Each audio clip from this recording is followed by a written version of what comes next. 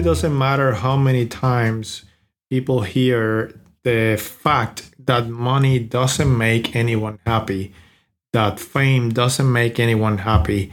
There just seems to be an overwhelming trend nowadays on social media and on the internet to make people feel and believe and react and just desire fame and money and the easy life. I mean, there's an overwhelming amount of people moving into TikToks and Instagram and trying to just make it as an influencer that, all things aside, I don't think contributes much to society, but that's another topic. It's just an overwhelming amount of people living day by day, just dreaming and imagining and just thinking about the lifestyle of just being rich. And it's just so sad. I think I talked about this before on this podcast, if not for sure on this blog. My friend that hears me, money doesn't make anyone happy. One of my favorite actors in Hollywood, Jim Carrey, is quoted as saying, "I think everybody should get rich and famous and do everything they ever dreamed of so they can see that it's not the answer." And I'm not rich and famous, definitely not, but I think I live a comfortable life. And part of my story, I've been an airplane fan since as long as I can remember. I love airplanes. And my dream since I was a kid was to be able to work in the airline industry or in the airplane industry. I didn't care which job. I just wanted to be near airplanes. And I studied engineering and I went to work. I didn't find job in the aerospace industry.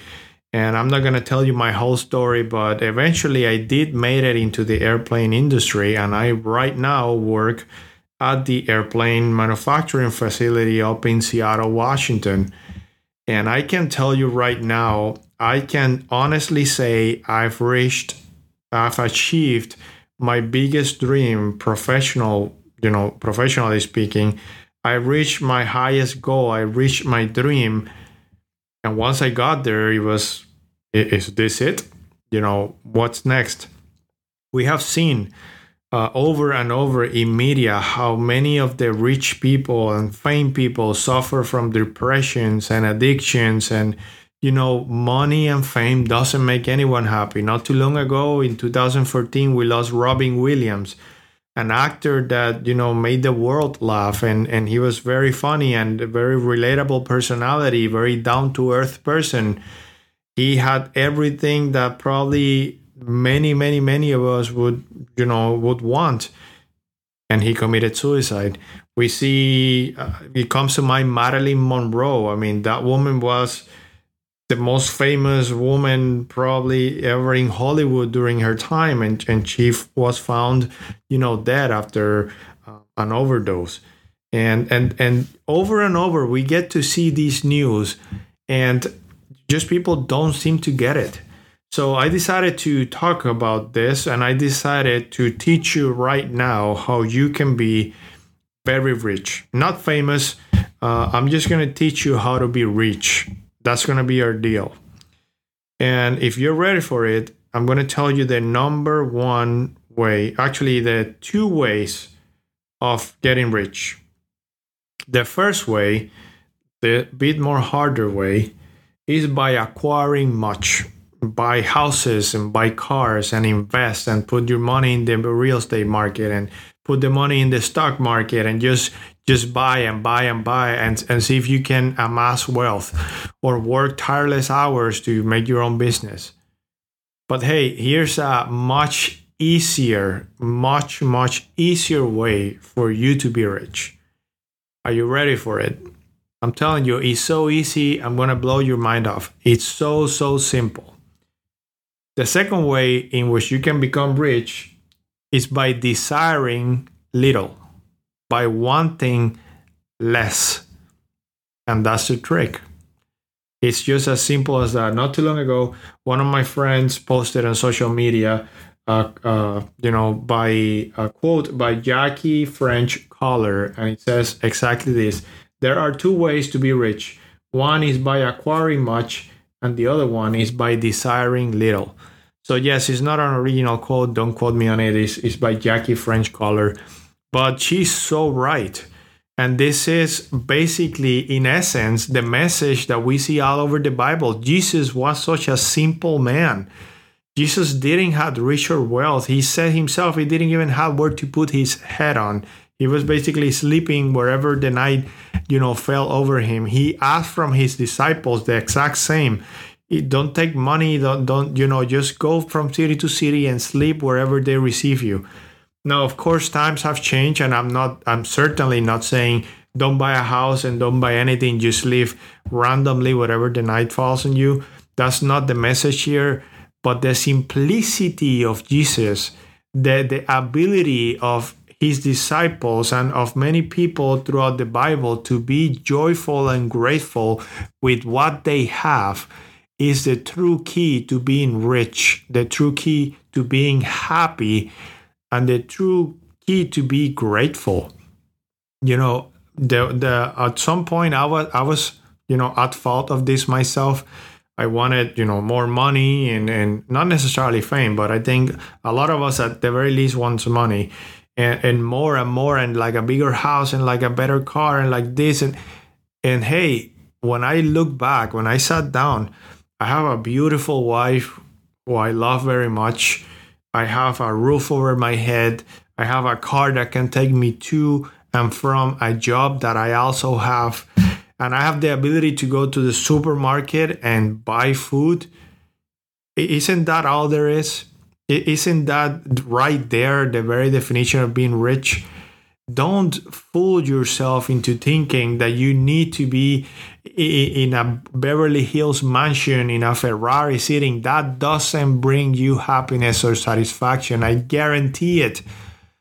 That most of the people that have won the lottery and have hit it big and earned millions of dollars, you can go see it on YouTube.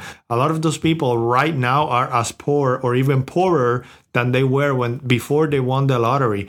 Because with that amount of money, they just thought that they could buy their life of airplanes and expensive cars and boats, but that felt nothing. And eventually it went away. This world, everything goes away. In this world, everything has an end. So that's what the Bible says. Don't make treasures on earth where moth, destroys, but build your treasures in heaven. So make your life, make your desires, make your goals simpler. Be happy with what you have. Share that bit of blessing that God has shared with you. Share it and be thankful for it. The other day I went with my wife and my dog, a beautiful German Shepherd that I love very much. We went to a lake here nearby and we had a paddleboard and we just sat down in our paddleboard, our three of us, and went paddling on the lake.